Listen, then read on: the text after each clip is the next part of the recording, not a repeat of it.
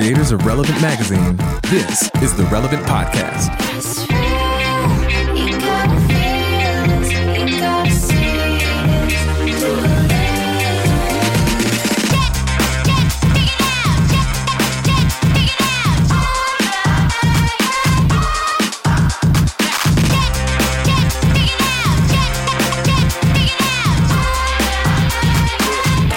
It's Tuesday, December 18th, 2018, and it's the Relevant Podcast, just a week away from Christmas. I'm your host, Cameron Strang, and here with me in our Orlando studios on the ones and twos, our illustrious engineer, Chandler the Chili's Elf. Hello. On the Skype line from Loverland, Virginia, Jesse Carey. Hello. From Nashville, Tennessee, Tyler Huckabee. Hey, everybody. And still up in New York City, author, speaker, podcaster, cowgirl extraordinaire, and big city gal, Annie F. Downs. Good morning, gents. Annie, how is your big bite of the Big Apple going? It's going great. I'm having a great time. I'm staying with some friends, and I just had the most interesting thing happen before we started recording, and I need you guys to tell me what to do. Okay. Okay. No I'm one, intrigued. the family I'm staying with is not here. So there's no one else here in their house except me. Right. It worked out really great schedule-wise. This is great. Oh, it's like a vacation. And a ghost. Like a free Airbnb. Of course, there's Jesse, don't you worry. There's always ghosts. And I opened the fridge to get some water, and the fridge smells terrible. Uh-oh. Now, it's not my food. I have, y'all know me. I've eaten out every single meal. I don't make food. Yeah. It is it is someone who lives here's food. Oh. They don't come home for 2 more days. Yeah. Do I throw away their food? No. We got a pizza wrap situation. The smell is contained in the fridge. Let it be. Right. If you throw it away, now you've got to deal with smelly trash. Well, I would take out the trash either way, Cameron, because I'm staying in someone's home. I'm going to... Oh. Here we go again with Is that what happens? In New York, you can just throw it on the sidewalks. Yeah, just open the window and just dump it'll blow it into the out Hudson. window. And first they got a whole system where the steam comes out of the sewers. You just shove trash down there and steams it. I don't understand it, but I just know that's how it works. Yeah, the stuff under the grates. That's a citywide incinerator. I think you got it right. That's why steam's always blowing everywhere out there. Right. Here's my question, Annie: have you identified the subject of the odor, or have you taken the time to inspect the refrigerator yet? Well, I just opened it long enough to be highly disturbed by the smell.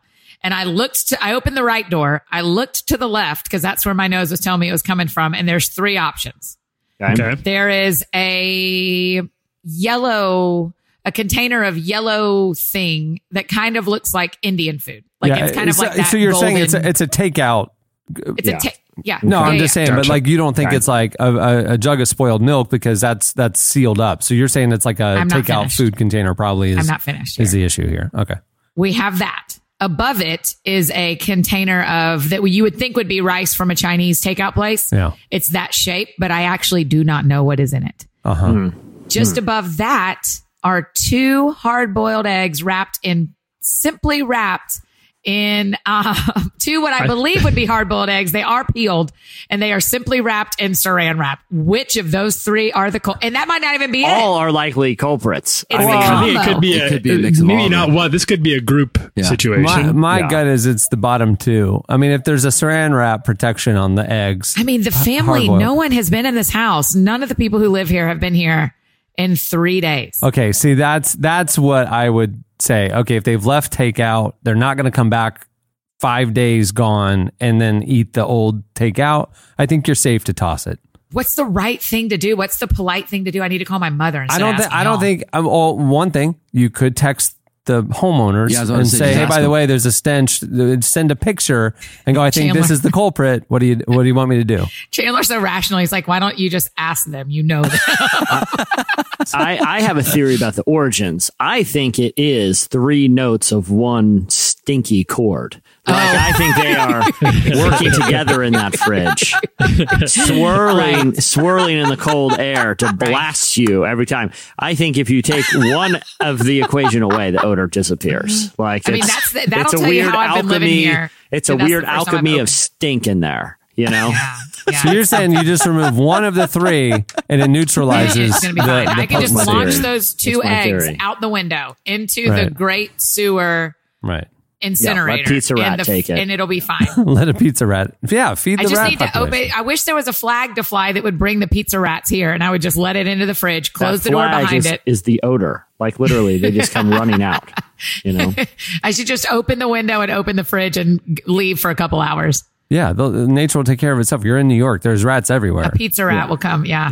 I don't think you need to open the window. But I will say this: the right thing to do, if they're going to host someone in their home, and they're gonna have a big stink bomb in the fridge, and it's gonna subject you to some putrid odor every time you open it.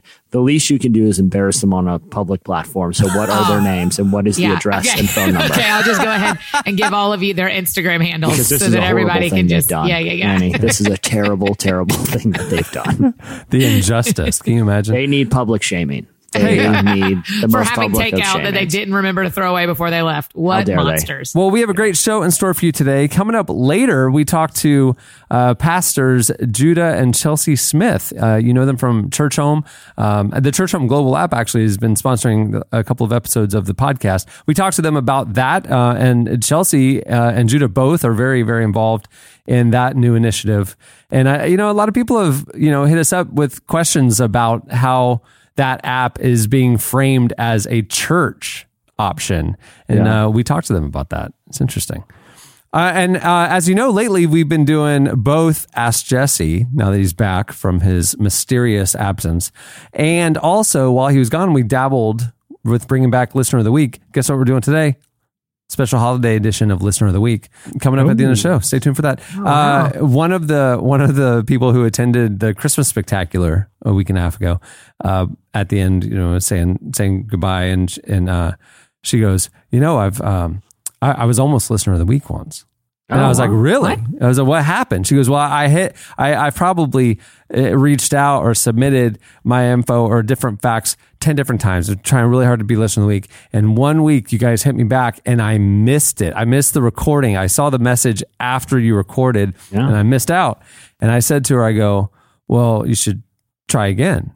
And so I don't know if it's her that we're picking. We should have had her do it live while we were all right there. I talked to her after, and her IP has been blocked from all relevant servers.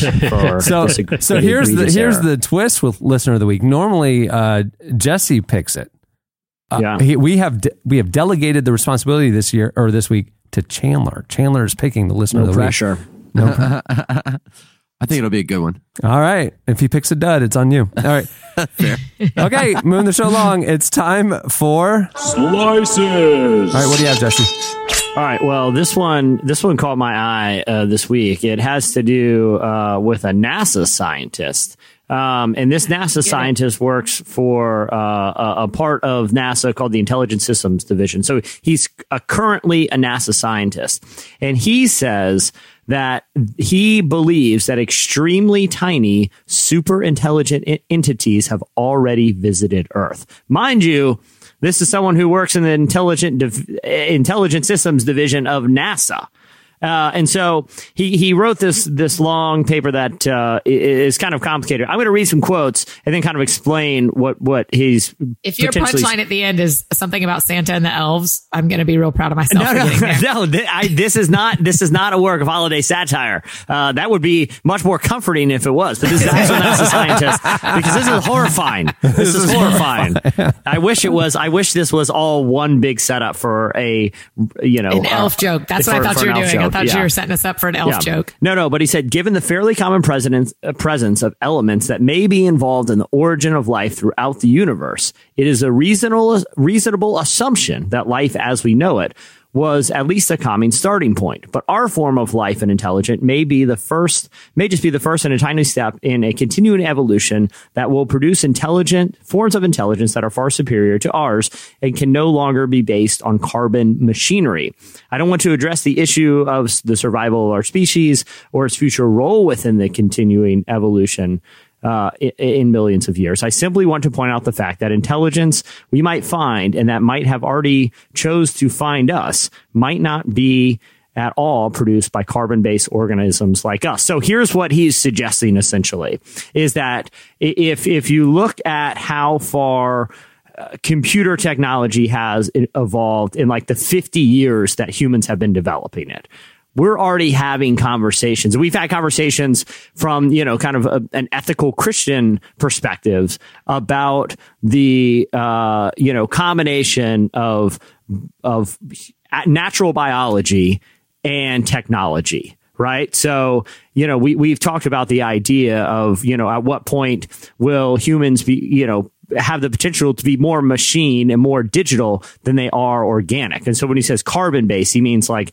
natural human, bodies. But in just 50 years, we're already having conversations about, well, what happens when you're able to upload your consciousness? What happens when we can create nanobots that go in and assist your immune system in fighting disease? So what he is suggesting is if there is intelligent life out there and they've discovered computing technology, it's likely that they are already existing on some sort of digital in like not a like a carbon based, not like bodies, but they might exist in the form of like digital nanobots that can, because it's just more effective to travel. This doesn't make any sense. Well, okay, so I'm tracking. I mean, this is very interesting. I'm not. It's just Andy, insane. I know, but let's say this. Let's say there's intelligent life out there somewhere in the universe, right? That right. is like a few thousand years ahead of us, developmentally, right? Okay. We're, like I said, we're really young in the process of understanding the potentials for like biotechnology. So if civilization is thousands of years ahead, they're likely already he's suggesting they've already like converted themselves to digital consciousness, and that we've kind of been looking for the wrong thing. Wow. Yeah. Oh, that's terrifying. I'm freaked out now. I wish you ended with Santa and the elves, Jesse. Yeah. Thanks. Good. I think these conversations are, I think they're super fun and interesting, but especially as Christians, because none of this like counters any kind of ideas that we have about faith and creation. Like, it's not unreasonable to think that God might have other creations out there. And it's not unreasonable to think that that's the case, that they've discovered technology that we are just now beginning to understand. Like, none of it, I feel like, is contradictory to a Christian perspective. Yeah, it just stretches it a little. No, I don't think anything that we will learn about science or the universe will in any way contradict, that God is a creative God, and we know in part and we see in part. Yeah, His ways are higher than our ways. Who knows? Annie, if there was confirmation of like an intelligent form of life out there, would it affect your faith at all? Because I'm reading your expression as we're talking about it, and it seems very cautious. Yeah, all this whole my brain. Y'all know me. I love having fun, right? Like, I mean, I like thinking about serious things too, but this area of my brain, I don't think often about what this would be like if that was the case. That's not what and so I'm thinking about it. I'm thinking, what if there is so much, if there's other life forms that know more than we do? That's fascinating. Yeah. So I don't think it affects my faith. I think I think if we were meant to stop learning and growing, we would, it's like Eddie said a couple of weeks ago that, so we keep learning science until God decides what we don't learn anymore, Yeah. And so that's what I was thinking about, Jesse. I was thinking about Eddie saying that and thinking about, how if that is the case and we keep learning forward, that could be a reality. No, but it doesn't affect my faith. I think it's interesting. Yeah.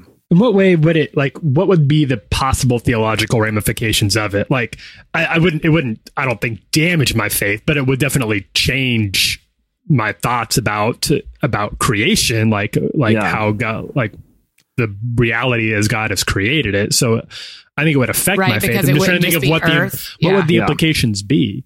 Yeah. Well, I mean, the implications would be that, it's not just, there's more than just like God and man and some other, beings that would potentially have souls and and would have, would they have the same, would God have granted them the same free will that he granted us, and that we can choose him or we can choose sin and destruction. And, I mean, there's endless implications, but, I don't think it's something that can just be ruled out because it's not addressed directly, Right. And I think that's because C.S. Lewis's very famous sci-fi trilogy dealt with other planets and the way that God might interact with them and the way he might deal with their... What are they called? It's called the science fiction trilogy. Oh. And he wrote it post Narnia, and it's good. It's good. They're weird, but it's a very interesting way of looking at. It takes place in the other planets in our solar system, and the way that in this trilogy, Earth is considered the silent planet because it's the planet that has sin on it, and these other planets don't. So they consider Earth to be sort of this cursed planet, and humans start visiting these other worlds and seeing what it looks like in a planet where sin hasn't yet affected it and is either threatening to. It's much more grown up than the Narnia stories are. It's for grown, but it's good. Yeah, and like where do like angels and like that kind of realm play into it? You know what I mean? Like there's that famous interpretation. I'm not saying it's that like a lot of biblical scholars or really any serious biblical scholar believes it, but like there was like a famous book in the 70s where this guy was like talking about Ezekiel's vision of this craft that's like has wheels upon wheels that he's has trouble describing. It's like, well, what if that's a UFO in the Bible? Like there are people that have thought, including C.S. Lewis, about the implications of the reality of all of this, which is just super interesting, Yeah, it is interesting. I mean, the whole thing of like, we know in part, we see in part, like Jesse, I calling back to a week and a half ago when we had our Christmas spectacular. Remember we had Mauro Dante, the mentalist, join us, and he did a trick on tape. And for those of us in the room, we saw it with our own eyes. And Tyler, you were part of it, where he bent a fork, right? We hot tub hot takes. We have been pontificating how that is done, and we have theories. And I made the mistake of Googling it, right? Oh, no. Yeah. You did? Oh, no, you did? Okay. Yeah. Why? How about this? Because, Cameron, you can't tease like this. So I'm going to tell the listeners, if you don't want the trick, pause the podcast and just scrub for it. Wait, are you about to tell us how they did it? So you can't tease us like this. No, let me tell you what I've discovered. Okay. This is a thing. If you go to forkbend.com, it would be kind of an everyman's entree to, it would be like like when you Google the Flat Earth Society. I can't believe you're doing this. Forkbend.com. No. And it's just a normal girl who was experienced this trick and wanted to figure out how to do it and was taught, like went to a seminar how to do it.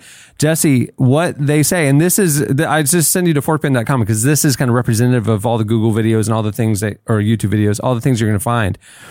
Those who perform this trick say that it is truly channeling energy from the body to heat and soften the metal, and then you can shape it for a short burst. That there is a energy that is tapped into, and that you learn how to do it and how to direct this energy, but there isn't a weird sleight of hand thing. That can't be true. And there's a step-by-step. They teach you how to do it on this site because he does it with a quarter as well. Right. Yeah, that's what I'm saying. And that's those always your defense of him, Jesse. And it was a quarter out of my pocket that we wrote initials on that then was bent in my hand. Like he didn't touch it. So our theory of like, well, maybe there's sleight of hand, he's touching the fork, blah, blah, blah. I remember he gave me instructions and there was a certain kind of like hand energy that the group did around this. It was in my closed fist the entire time, laid flat on my palm. He told me to squeeze my hand, my quarter with my written initials on it, bent like a taco. Okay. It was softened and bent. Nobody touched it. It was mine. Okay. So if you read this site and other sites like it, they talk about the energy of the human mind and in the human body, like, that science can't explain, can affect the physical realm. You're talking about other realms coming into our natural realm and all this stuff. And I'm going, we know so little about, think about Tesla was conducting electricity through the air without wires. That was his whole thing, right? There's energy and there's things that happening in the world around us that we can't see, we can't understand, and it can show up in the physical realm. And the more you read, the more whatever, you realize the less we know. We have a very limited understanding of all of this. And Jesse's now reading about bending forks. I cannot, because you've blown my mind, because I'm like, is that really the solution? Like, this isn't like, because I was under the assumption that it's just really, really it's a trick great. You could buy. No, it's a trick that is taught. This is the thing, that there's whole classes, there's groups that go and you can join and be taught like how to tap into that energy to bend metal. And that there are groups that can do sculptures with the metal because their mind is telling it to do different shapes. It's like a superpower. It sounds like an X-Men. This is like the Force. This is there's like gotta Jedi. Be something else. There's got to be something else. I think I just stumbled on forkbend.com too as you were talking, Cameron. Guilty. I could see your eyeballs. You were lighting up. And I'm looking at it. I'm like, this website is part of the illusion. Like Maru Dante's people went and made this website. It's make us think he has powers. Read about it. Read the FAQs. It's a girl in Australia who took a class. She's like, I'm not an expert on it. It doesn't work all the time, but when the conditions are right and I can channel it, this is what happens, and this is what I do. She's like, I'm with Jesse. She's part of it. I think it's part of the long con of like the greatest magic trick. I feel like, okay, so there's that, what's that Penn and Teller show where they like reveal the secrets to magic? Yeah. I'm going to have to, I don't know how they get on, how to get on the show, but I feel like I need a real magician to confirm that that they're actually using some sort of mental powers to do it, because that would make me question everything I think I know about the power of the human mind. And I like to think I know a lot about the power of the human mind. Do you remember the quarter? He never touched it. I do. I held the fork in my hand this past week. Yeah, but he had his fingers on it when you had it in your hand. You know what I mean? So the quarter is the thing. I took it out of our friend's purse. I took a marker and wrote my initials on it, put it in my hand, the palm of my hand, closed my fist around it. You all came over and put your hands out to give energy towards it. After a couple of minutes, after a couple of seconds, he said, do you feel it getting warmer? And it was getting warmer. And he said, now squeeze. And I squeezed and it bent the quarter. He never touched it. I know. That's okay. True. Okay. I hear you, but there's just no way. All right, listen, here's what we're going to do.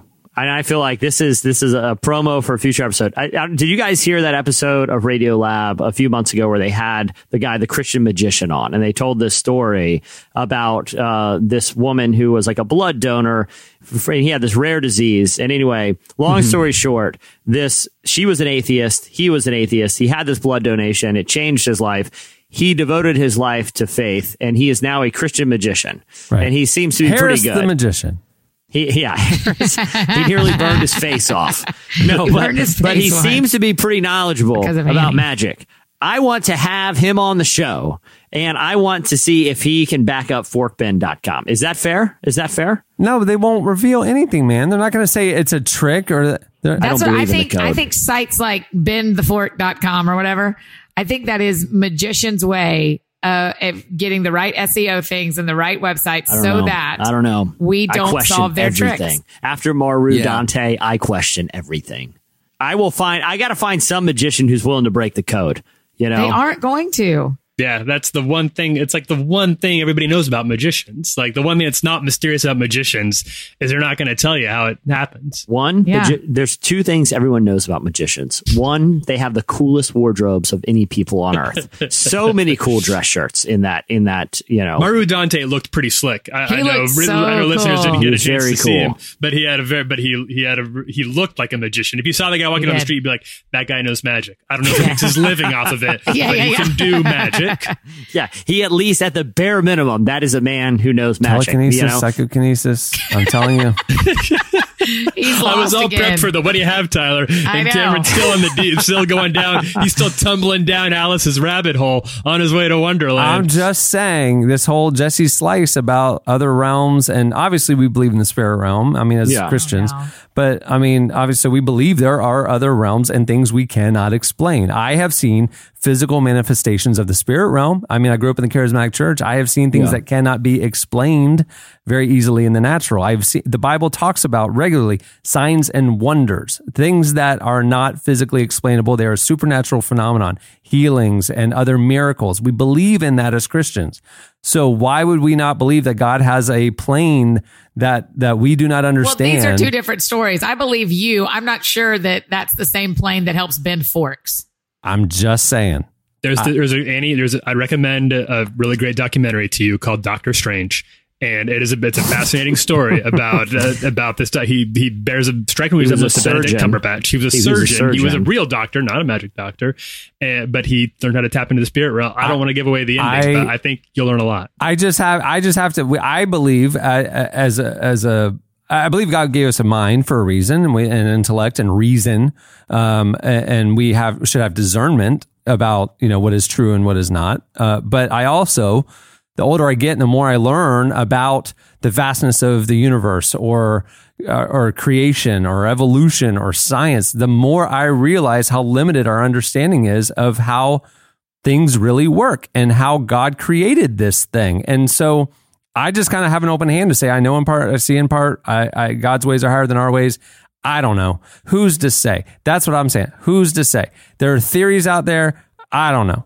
So Merry Christmas, everybody. That's what you're going to be doing for the next 2 weeks. I love it. I agree. I'm with Cameron, Team Cameron on this one. All right. What do you have, Tyler? Okay. Well, we're taking it out of the spirit realm briefly, but into I'll take it back in. This story just had a lot of this story has a lot of like weird implications that I was interested to get y'all's thoughts on and maybe hear from some readers too. So I only vaguely remember this meme that popped up about 3 years ago in 2015. There was a meme that went around that featured a young guy who had a pretty intense mullet dancing at like a club. He was 16 or 17 at the time, and he had a mullet that was like very over the top and did not appear to be like an ironic mullet. Like he was just like, I'm a guy and I want my hair short on top, right? And I want it long in the back. Yeah. And so this meme got covered. It did well on the meme pages. The kids had a lot of fun with it. He lived in Australia, so it got written about in Australian news. Daily Mail covered it, posting a bunch of tweets of people making fun of this kid. So that was 3 years ago. He has been busy over the past 3 years mounting his lawsuits for defamation. For defamation to three news outlets in particular, two in Australia and the Daily Mail, which is based in the UK, for making him look like, and this is his quote directly, a ridiculous person.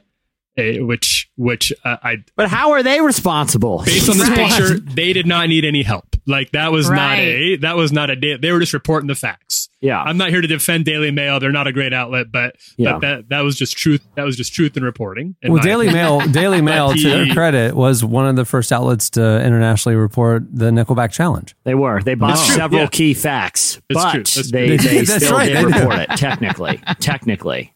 And the Daily Telegraph was named in this suit as well. So he's mounting his lawsuit for defamation of character. And then that's been 3 years. This has been ongoing. And then he reached, and we don't know the terms of this, is confidential, but he did reach a settlement with each of these places. So the suit will not actually be going to trial, but there was some sort of settlement reached, meaning that there was some sort of money paid. Meaning that this kid evidently got some sort of restitution, found some sort of justice for his crusade. Now, regardless of whether or not he should be wearing a mullet, which I don't think he should be doing. I think that's a poor choice on his part. I think the Daily Mail rightly called him out and warned people about this haircut that could be, dancing through nightclubs. They did their journalism as journalists. Yeah, it's journalism. I know. A lot of people like to call journalists the enemy of the people. I get that. I understand. This is not fake news. This was a real mullet dancing through clubs that people need to know about. The people are right to know. We can even put a picture. We can put the image. We can link to it on the episode page, I suppose. Although it is a bit salacious in the club, but I feel like people need to be aware of what kind of mullet we're talking about.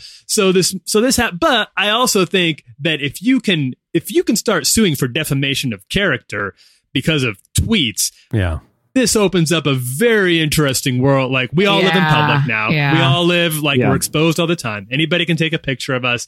That picture can end up somewhere. And if people be justified in taking a lawsuit saying, hey, I don't want that picture getting passed around, then that is a rabbit hole that I'm not sure where the end of that is going to be. Yeah. Well, right. And I mean, as you know, Annie, what was your degree in, if you don't mind me asking? Annie? Early childhood education. Early childhood teacher, education. Okay, yeah, that's right. So, I think the other three of us, just by virtue of our degrees, have taken like media ethics courses and have had to have. I've gone to like legal seminars and things about media ethics, and and yet you still behave the way you do. Mm-hmm. That is shocking to me. Well, we study it, and then we know where the gray area is, and that's where we live. To the line. Yeah, we go right up to the line. I stare over that cliff every morning. At least with me, I don't have any education to back up my behavior. Yeah, but all that to say is like the U.S. has it's very, very difficult to prove libel and slander in the U.S. Like it's you not only have to like prove what is being you have reported, to prove intent. You have to prove intent. You have to prove it's false, and you have to prove damages. Like the burden of proof is on the person claiming they've been defamed. In other like Europe, it's way like EU laws, and they're way different. So.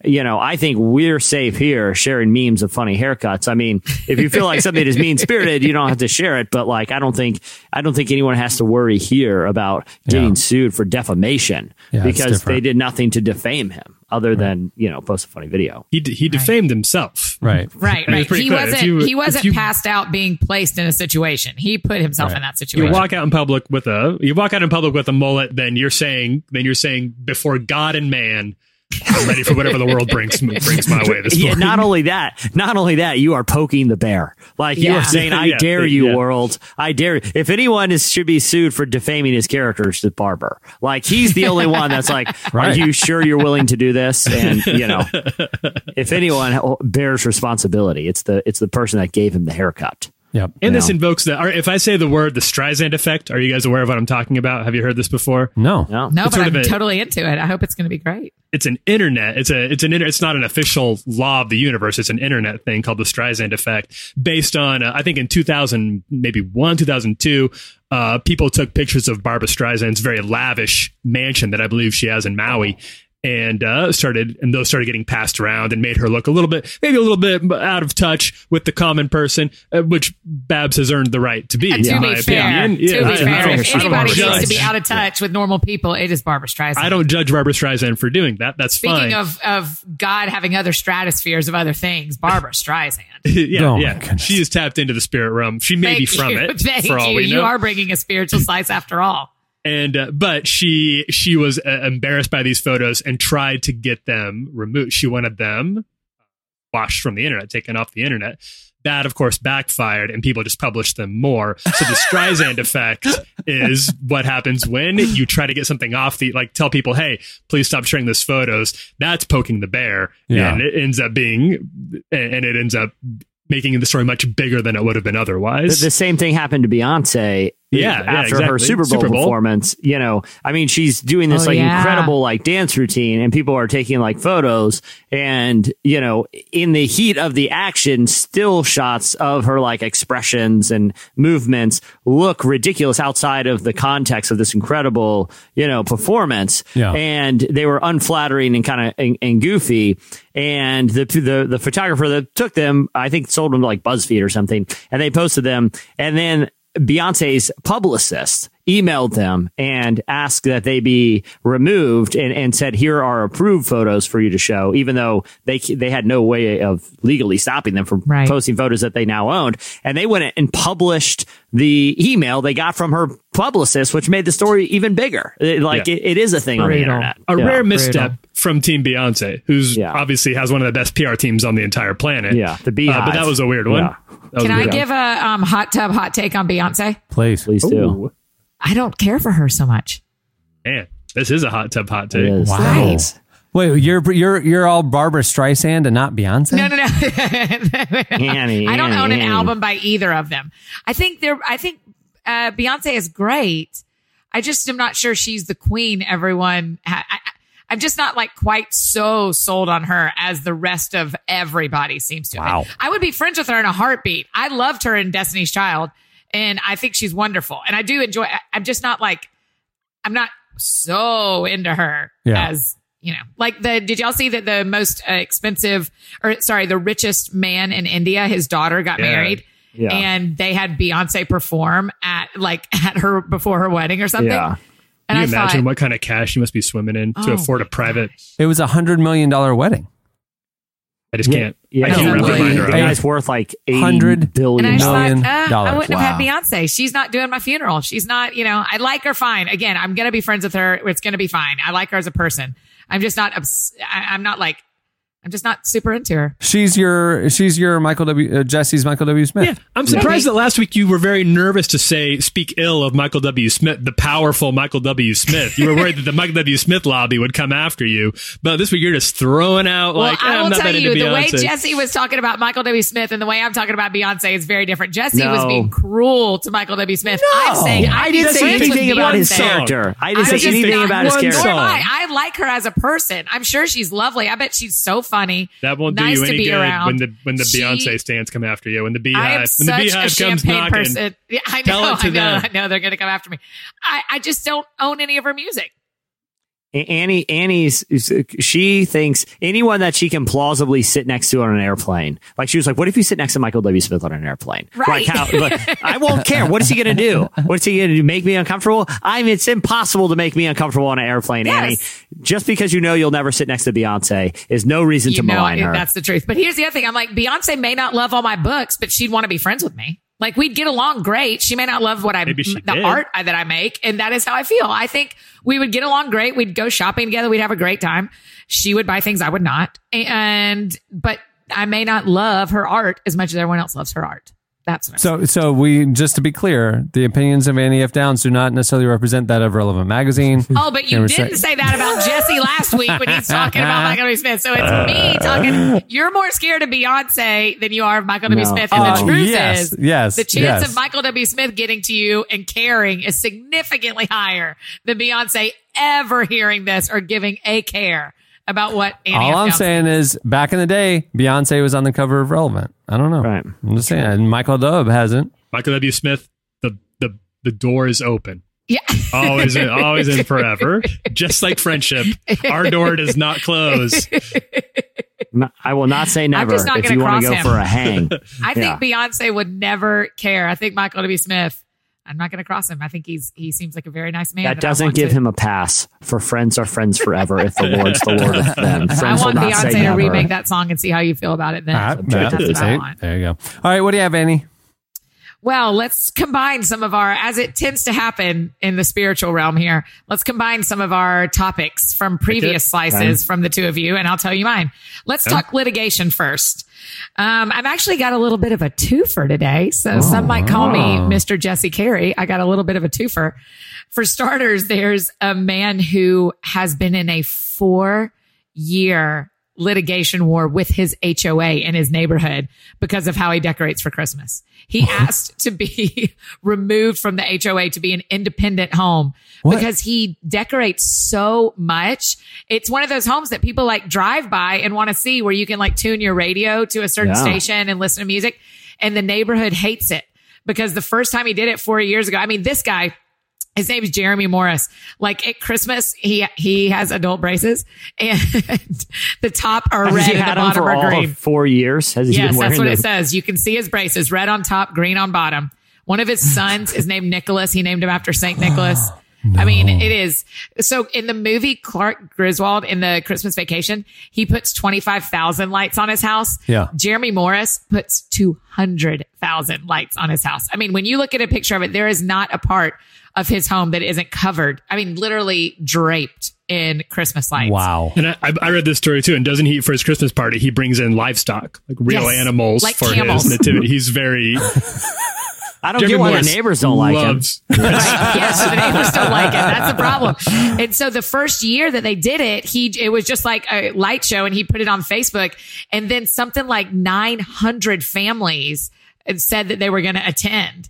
And so they literally have driving. I mean, can you imagine in your neighborhood just a one house having just constant traffic through your neighborhood. And so the HOA is incredibly unhappy.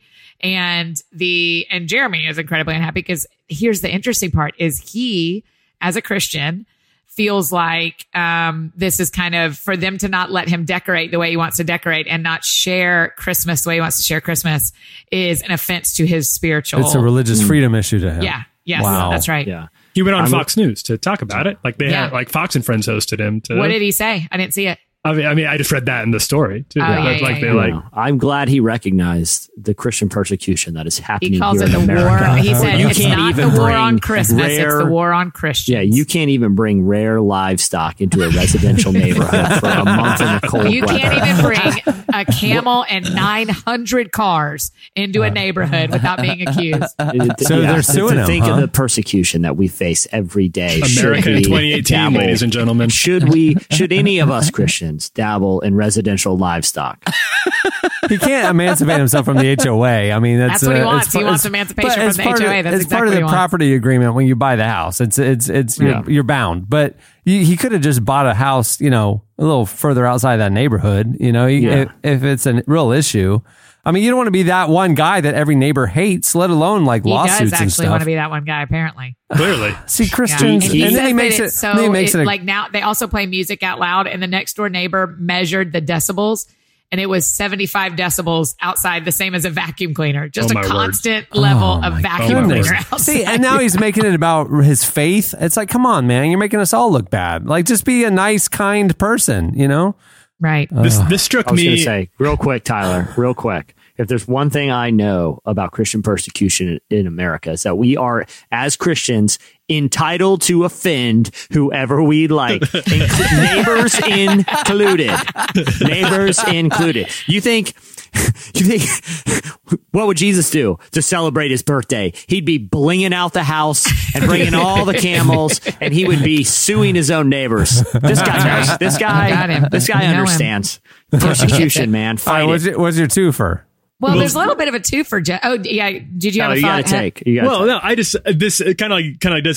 This struck me in the hands of the right filmmaker. This would be a good dark satire of the God's Not Dead guy who really thinks he's standing up to the big lawyers and the hot shots on Wall Street and in Hollywood for faith, but it's probably a little more realistic depiction of what this guy is usually like, who's just kind of somebody everybody wishes would go away. Because I think the HOA guy, like when he was interviewed, he said, look, I'm a Christian too, man. We're not worried about you sharing your faith. We just don't want lights on.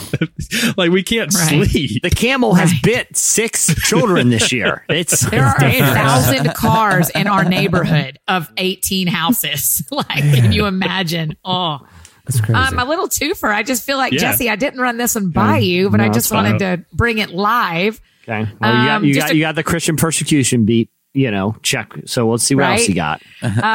This is just a quick little ghost update because there is, I got sent this one on Twitter.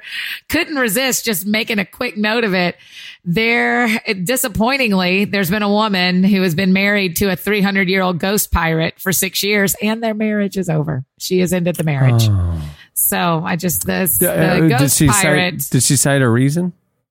Right. So Cameron and I talked about this for a minute. It's a little bit spooky, if you will, because she's like, I don't want to talk about what happened, but let's just say you don't want to mess with the spirit realm. And I was like, holy cow. That's all she said. Crazy Lady Gabrielle. I was expecting like a pirate pun there. No. Yeah. She was like, you don't want to mess with the spirit realm. I was because like, I could have told you that before. Argued too much. Like, I was expecting something like that. And do you know, she says his name is Jack. And bizarrely, the picture that she posted of herself in a wedding dress is next to a pirate flag.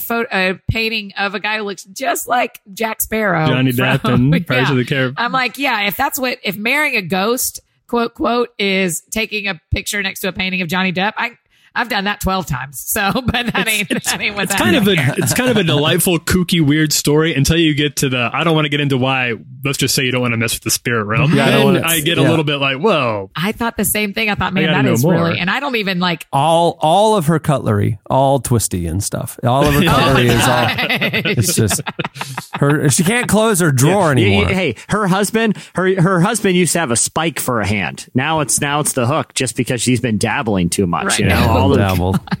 All right, well, that'll do it for Slices. Stay tuned. Up next, Judah and Chelsea Smith join us. Come crashing in like a wildfire, I'm left in awe of you. Every time I close the door, I'm left wanting more of you. I wish I had some grand sense of occasion, but I just smile and turn away. I hope you know by now I don't know another way. When it's said and done, I'm yours forever. Like I said, I'm done. I'm yours forever. You're listening to Mumford & Sons. The song is Rose of Sharon.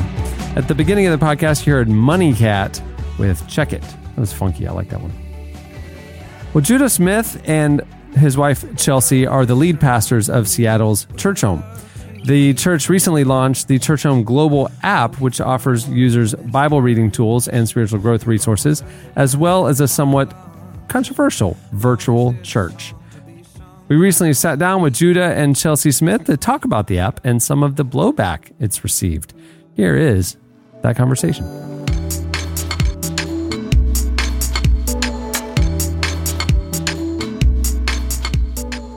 I really want to start just by talking sort of about what you'd call the origin story of Church Home.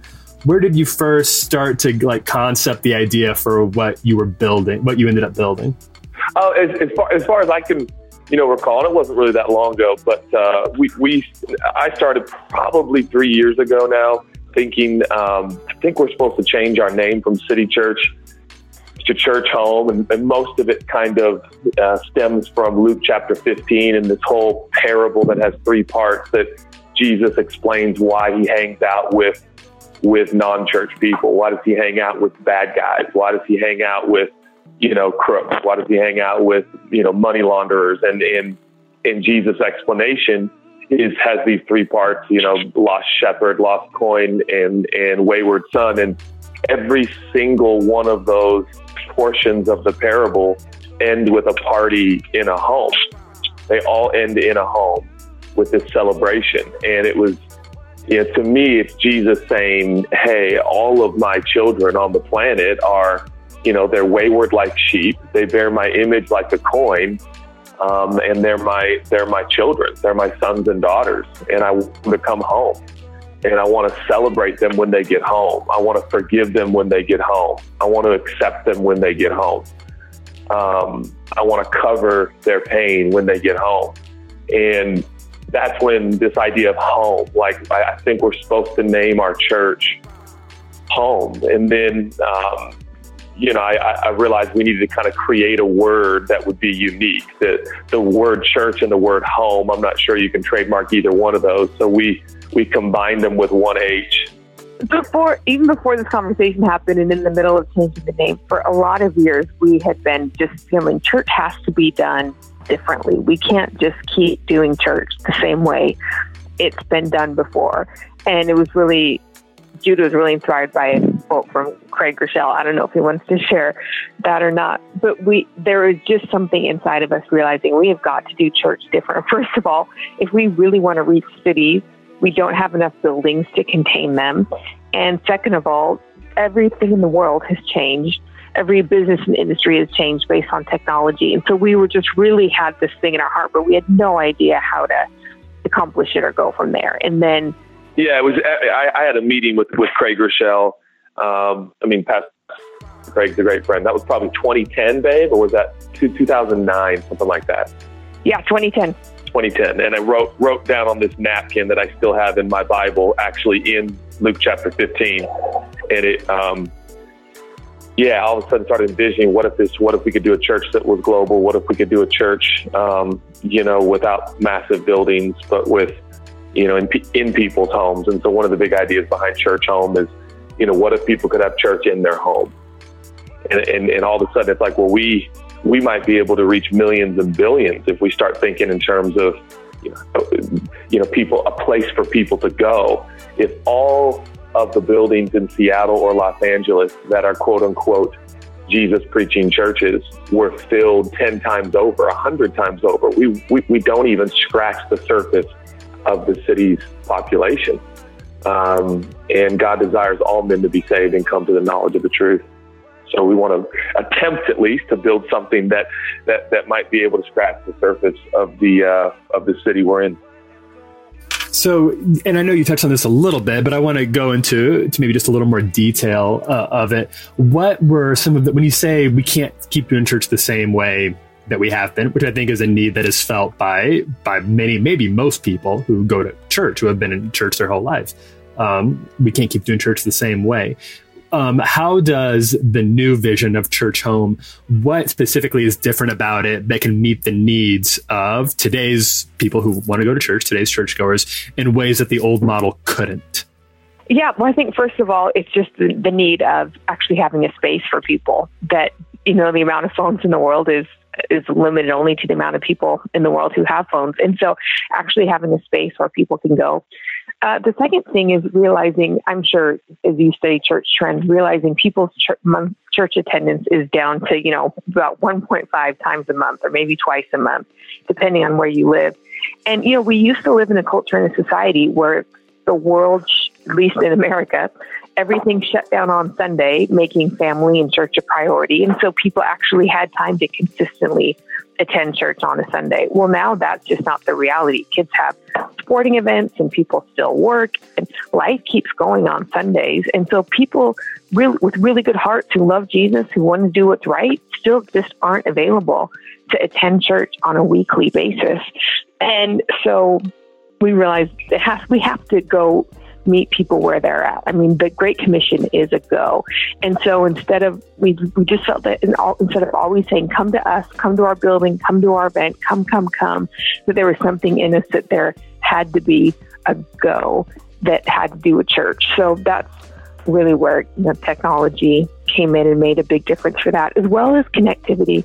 We found that especially at our larger campuses that people could come and slip in and slip out and, which is a good checkout phase, no problem if people want to do that. But our heart is to connect people. We want people to be involved in real relationships because that's where we believe discipleship actually happens. And so we wanted to make something that felt smaller, that people, even in large auditoriums, even in a large church, could feel like they're really connecting with other people and not able to get lost. I would say in addition to that, just, the way the world got smaller just by sheer pricing of travel. And as a result, this concept that particularly in the United States of America, the concept that preachers and pastors and church leaders are living under might not always be accurate. And again, to Chelsea's point, this idea that people are going to, and I think sometimes we shame people and condemn people. We probably don't mean to, but, you got to be here. You got to be, when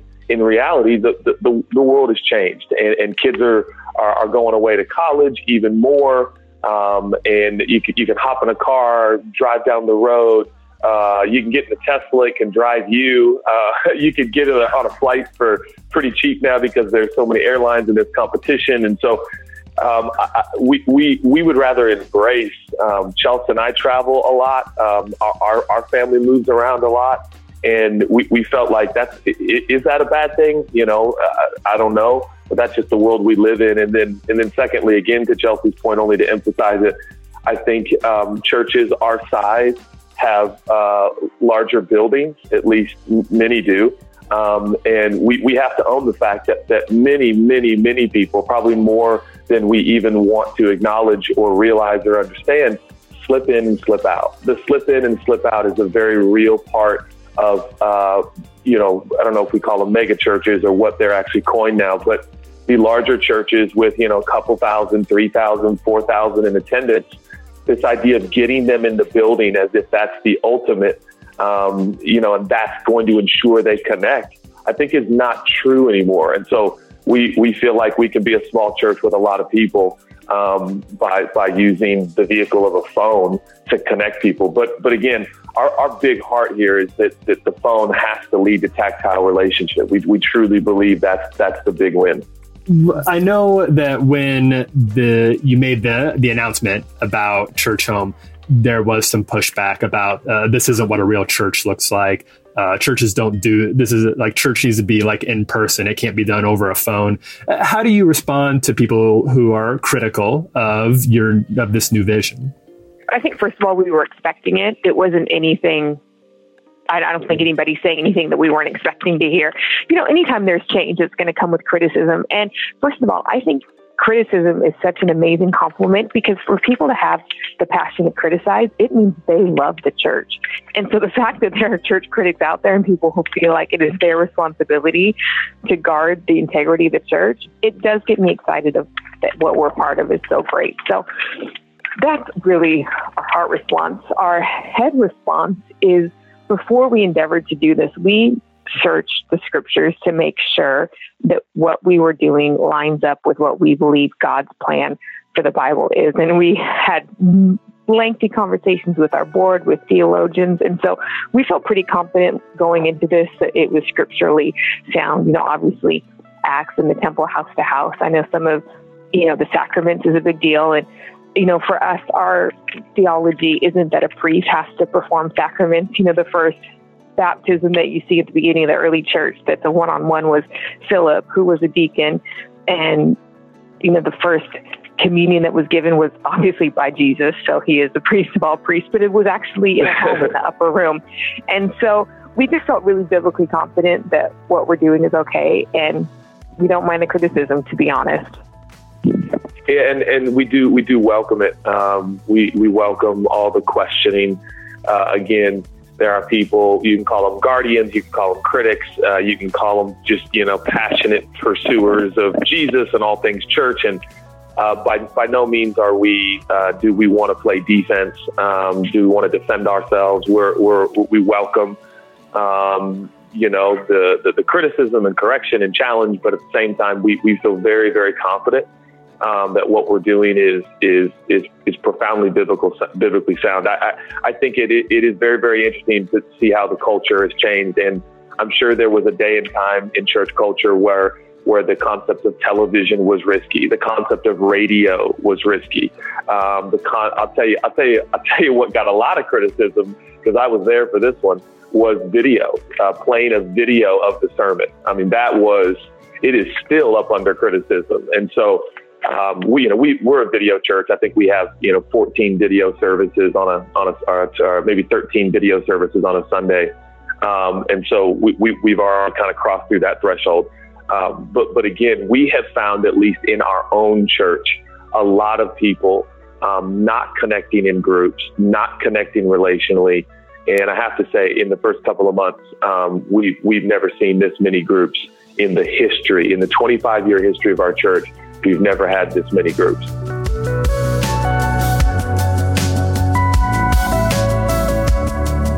That was Judah and Chelsea Smith. Make sure to check out their new app, the Church Home Global app, available in the App Store and Google Play. For me, it's that time of year when the world falls in love. Every song you hear seems to say, Merry Christmas, may your New Year's dream come true. At Lifesong for Orphans, we believe the church is the solution to caring for orphans. Through holistic, Christ-centered education and care to vulnerable children in developing countries, as well as adoption financial assistance to Christian families in the U.S., Lifesong invites you to join in living out God's call to care for orphans. Lifesong serves adopted families and churches at zero cost, and 100% of the donations go directly to helping children in need. You are called to serve orphans. We can help. Find out how at lifesong.org/relevant.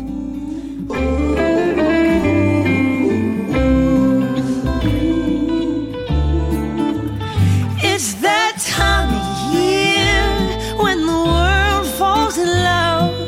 Every song you hear seems to say, Merry Christmas, may your New Year's dream come true. You're listening to Johnny Swim. The song is The Christmas Waltz. All right, well, here's the deal. We had great plans, and we delegated those plans to Chandler. And we do not have a listener of the week this week because nobody got back to him. They saw him slide into the DMs. Chandler, defend yourself. Defend yourself, Chandler. To be fair, I was given about 30 minutes to arrange the listener of the week. So it's true. More than adequate. And people adequate. This isn't quite lunchtime yet, so these people probably have day jobs that they couldn't, As if people aren't on social media or come on. No, they left me on red. Like they definitely saw it and didn't respond. They read it and didn't get back to you? Yeah. Oh. Wow. It's okay. It's all right. Well, there are times where you can read things in the middle of a meeting and you're like, oh my gosh, I'll respond to this as quick as I can, but they're in a meeting. Exactly. Yeah, it's like a middle of the workday. It's not painful. It's an awkward time to be, stepping outside to get on Skype. Right. Sweeten the deal. We'll offer $10,000 to the first person who responds to me on Twitter. You've got $10,000 to give like that? We can do an Ask Jesse. We can do a very special Christmas edition of Ask Jesse. So here it is. Ask Jesse. Okay, Jesse, a bunch of people have been tweeting us needing your help with their life conundrums. Amy asked, she says, I'm a 46-ish-year-old male. She said 40, a very specific number to put an ish on the end of. Right. 46-ish-year-old female that is knee-deep in my midlife crisis. She says she left a great job, sold an amazing house, had to get rid of a super cool dog, still have the husband, though. Really need to know, what do I do next? The husband stays, by the way. That's not negotiable, says the Lord. That's what she said. So this is for Amy. Amy, in the throes of her midlife crisis, what should she do next? Oh, this is easy. Midlife crisis, need some youthful thrills in your life. Stand-up wave runners. They are awesome. You just don't see them enough either. In the middle of winter. You get a pair for you and your husband and just blast around any nearby body of water. She doesn't tell me where she's from. I don't need to know. There's somewhere that you can ride a stand-up wave runner. And Annie, what would your reasonable advice be to Amy? No, I do find stand-up wave runners to be very entertaining. So I'm actually going to go with you. I think they're so cool looking. It's an angle thing. Again, with your dadness, loving an angle. I feel like too many people go for the sit-down jet skis. The standing one. You got to do the stand-up ones because then when you fall off, it just stops because the handle is crunched like a can opener. Yeah, you're good. Yeah. And I feel I'm really with you today, Jesse. I feel like it's like those 3-wheel ATVs that they can't sell anymore because they tip over at the slightest turn, at the slightest speed. And a lot of people got injured. They look way more fun than the 4-wheels. I'll tell you that. So, just add some danger to your life, Amy. Yeah. I bet it gets, I've actually never ridden a stand-up wave runner, but I bet you get very tired because you're just standing. I don't know. I mean, it's a good You've workout. actually never been on one either. Okay, so we're just telling her to have a midlife crisis on a piece of technology none of us have ever used. Learn the black arts of fork bending. That's my go to forkbend.com. Jesse, Cordell Kattenberg says, I'm a 23-year-old new pastor at a church revitalization in a small town of only 1,000 people. I need advice on how to best connect with people and grow the church. Ask Jesse. Okay, this is easy. Move to a heavily populated suburban area of town. Make sure the church is dead center of it. I want you to get 200,000 light bulbs, a stereo system that will play at 75 decibels, and I want you to get some endangered camels shipped there. You will have a line around the block and everyone will love you. And you can take down the evil local HOA and find yourself on Fox and Friends. Yeah. You will be a hero of Christian persecution, a modern martyr in your town. That's my suggestion. Annie, what do you got for this? Man, that's a lot of responsibility. Well, for starters, of course, you had a great idea, but also I just think, man, that's a lot of responsibility for a 23-year-old. Right. Can I give one more suggestion? Learn fork of course. bending. Before I actually if my pastor could bend forks, I would. If there was a local pastor who was bending forks, I'd probably switch churches. Annie, go for it. Yeah, you're right. I would. This is a way too rational response. I would say ask more questions than you give answers for a while. Spencer Gilliland tweets, I'm an aspiring artist, but it's really hard to stay motivated. Any tips to get inspired? Ask Jesse. I wish Spencer would have given more detail about the type of art that he is. What are you guessing based on his name? Spencer Gilligan? Gilliland, like a country. Like he founded his own country, Gilliland. Yeah, I'm going to assume that it's the art of dance. Yeah, I think that's fair. I think, and all I can say is, from what I know about the art of dance, when you need inspiration, you put on some like early 90s era like Vineyard praise music and you bust out those flags and let nothing stop you from letting the dance take over. I've seen it happen. It's awesome. Annie, what do you got for Spencer? Spencer, I would guess that you're also a dancer, so I am on the same page as Jesse. When it comes, all of us in this podcast currently, we make art for our jobs, and the way you stay motivated is you realize there's no other way to pay the bills. If you don't keep dancing, you don't pay the bills. I say put on Ancient of Days. You guys remember glory and honor, blessing and power. You get that flag with that glittery dove on it, and you just go, Spencer. And you hold your Crank phone Ancient of Days to your Wells Fargo app, and you look at how close it is to zero, and you just keep dancing. Keep on dancing, man. Keep on dancing. Keep that little top hat upside down and let them toss the nickels in. You know? All right. Three more. Jonathan Welch says, Three more, Lord. Yeah, why not? 3 more quick ones. We'll do a lightning round. Jonathan Welch asks, I'm currently unemployed during the holidays, but have severance. What should I do with my newfound freedom? P.S. I'm a newlywed. Oh, well, that's easy. Learn fork bending. Annie? Learn dancing. I would start dancing. Okay, no, this is I'm dead serious. What's his name, Cameron? His name is Jonathan Welch. Okay, Jonathan, over the holidays, seriously, learn fork bending. You're not a magician. You are not. And then come on the show. Yeah, you don't have to live by the code. $25. You don't have to live by the code. Learn fork bending over the holidays. Come on, tell us how it's done for real. He'll be the listener of the week. Yeah, guaranteed. Jonathan, Jesse, that's a brilliant idea. Jonathan Welch, please come on. Yeah. All right. Alexis Lynn Ellis says, it's been 7 years. How do I tell my mother-in-law that I don't actually collect nesting dolls? These gifts have gotten creepy. You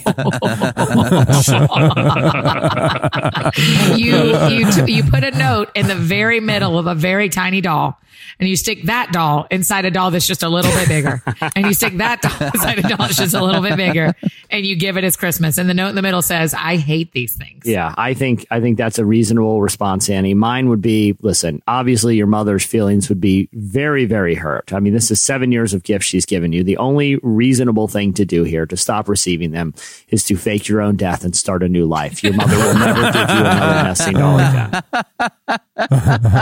All right, last one. Brianna McIntyre says, my brother is getting married in 3 weeks, and I'm giving a speech. How do I make the speech memorable, special, and dare I say, viral worthy?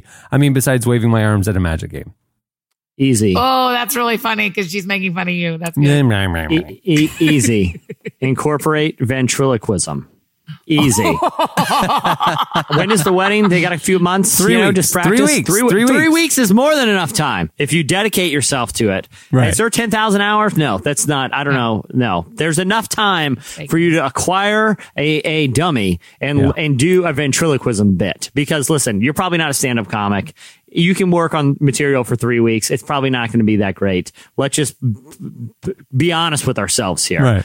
If you have a dummy, the dummy can say the offensive things that you want to say. You know, you can be like, "Oh, you shouldn't say that." Like Jeff Dunham, like a Jeff Dunham bit. Yeah, exactly. Yeah. And then no one's mad because I've been to enough wedding toasts where the best man or the maid of honor says a story that really humiliated the bride and groom and really damaged the relationship. And that's the risk. If you want to tell a good speech, it's going to get people laughing. But if it's the dummy that says it, you can't get mad. So ventriloquism, no problem. I have a better answer. Oh. I think she gets someone to video during her speech. Everyone holds up their fork at the same time, and she bends all of them at once. Oh, bend like a bouquet. every fork at the whole wedding at once. Yeah. Oh, yeah.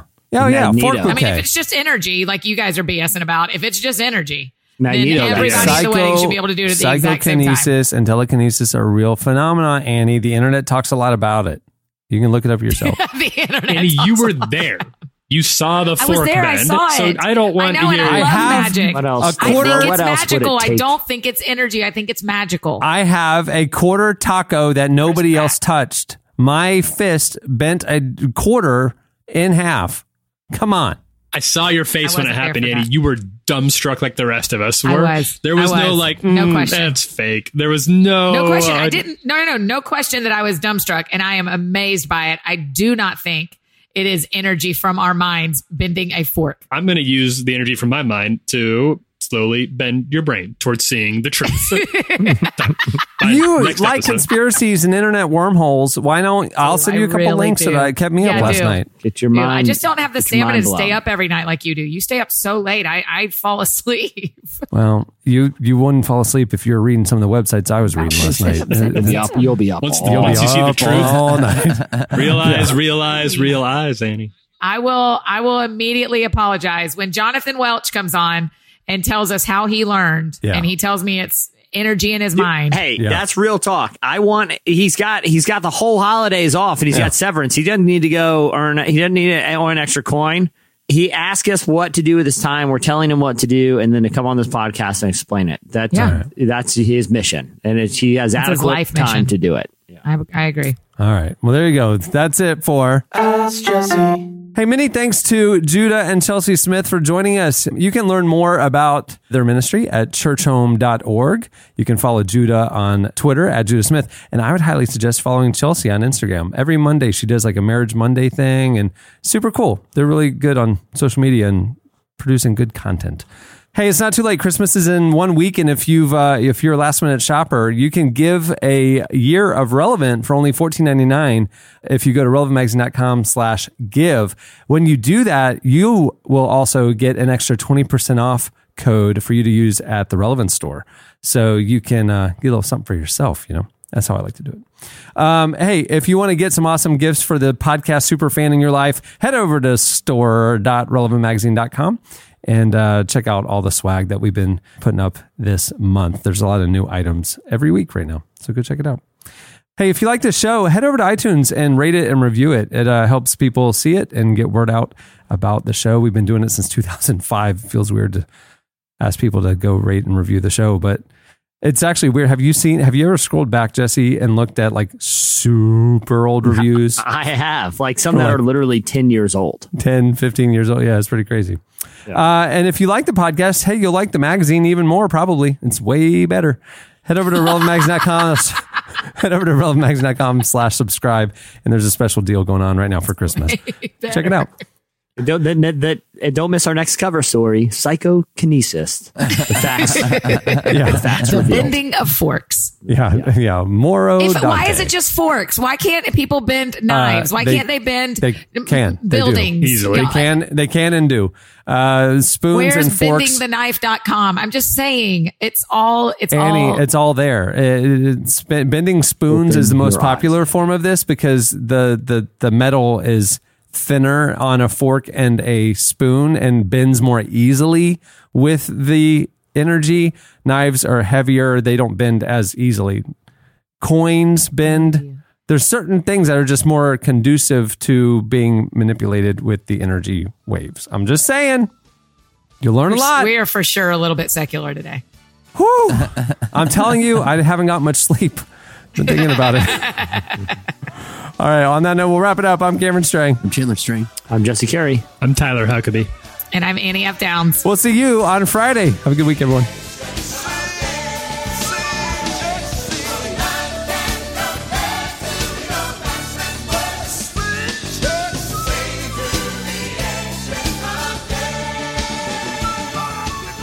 Thank you for listening to the Relevant Podcast. If you like what you heard, be sure to leave us a review on iTunes. Check out other shows from the Relevant Podcast Network in the podcast section at relevantmagazine.com. And while you're there, browse exclusive podcast merchandise at our online store. Make sure to subscribe to Relevant Magazine. Info is available at relevantmagazine.com/subscribe.